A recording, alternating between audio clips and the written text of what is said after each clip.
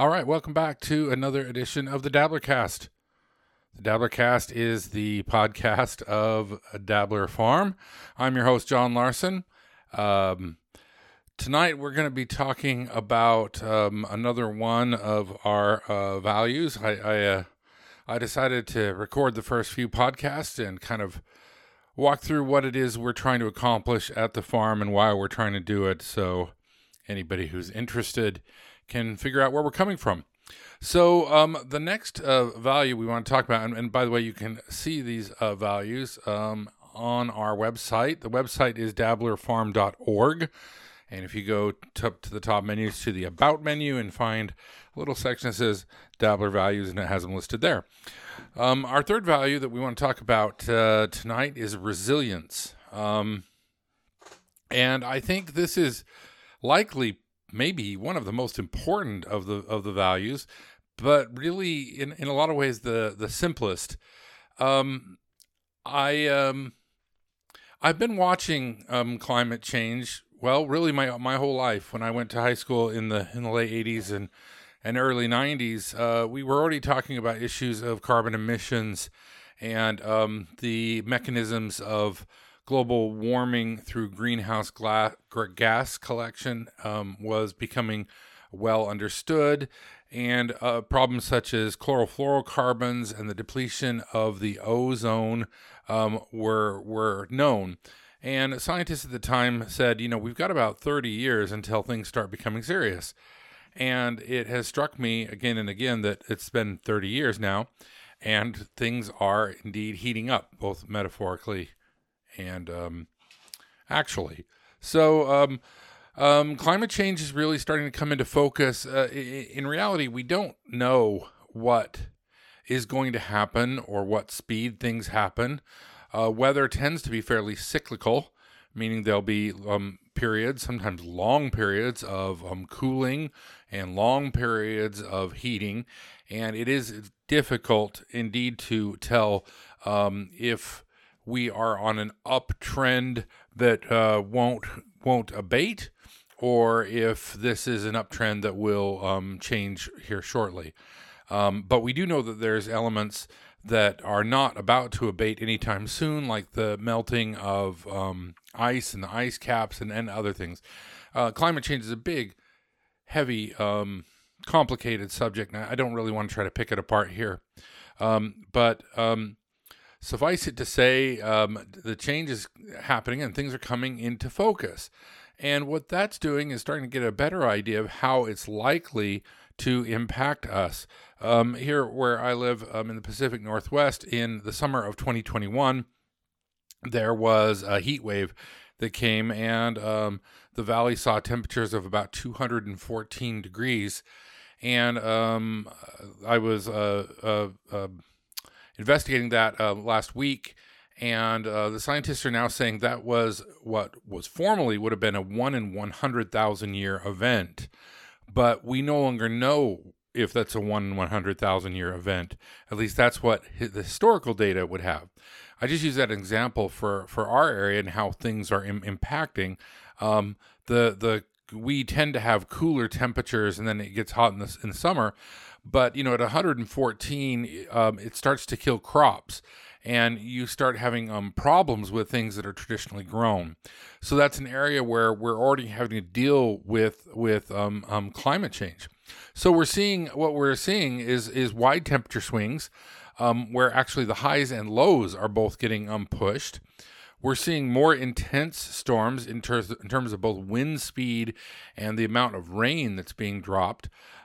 We see elements like these polar vortexes, atmospheric rivers, and just a general shifting of the intensity and location of storms. I was reading a couple of weeks ago, and the sort of the probability map of where hurricanes hit in the United States has expanded. So states that formerly would only see tornadoes, actually, what I'm talking about. But the same thing goes with hurricanes. States that would only see tornadoes rarely are seeing them at a more frequent basis. So those are the things that are starting to happen. And I don't mean to be cynical about the whole thing, but having read and watched and seen what's coming, and at least what the scientists are predicting, and the general populace attitude about it, even people who are believe completely in climate change, but just don't know what to do, are really not altering their lives. I look around me and I'm surrounded by people who are liberal thinkers, but it's a rare person that is actually starting to cut back their air travel. They're still planning the same vacations and the same things as before. So even though we know that impact is coming, we're not as likely to make the changes. And I get it, because the amount of the scope of the problem is so big, it feels very frustrating to try to make changes on your own.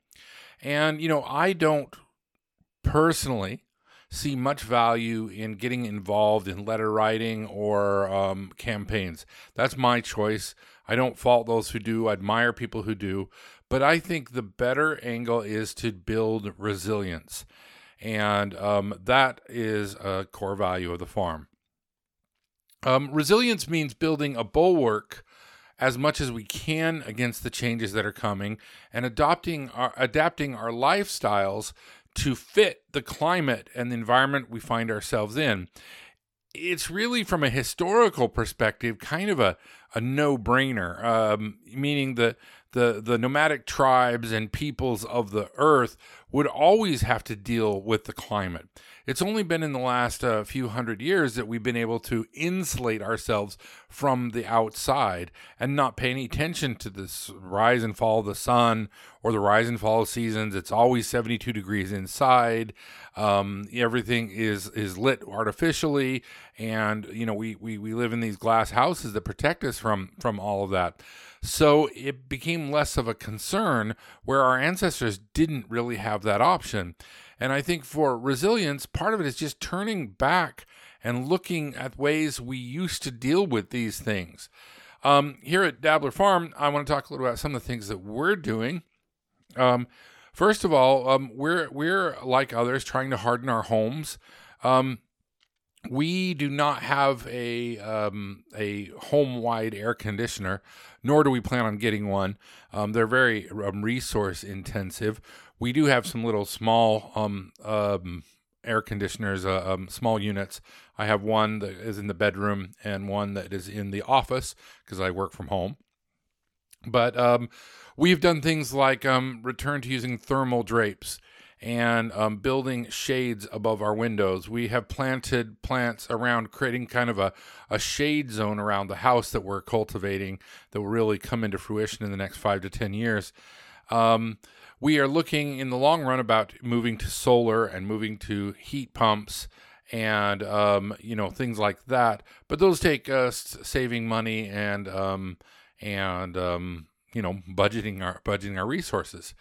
But we do constantly look for passive or low energy solutions to some of the problems.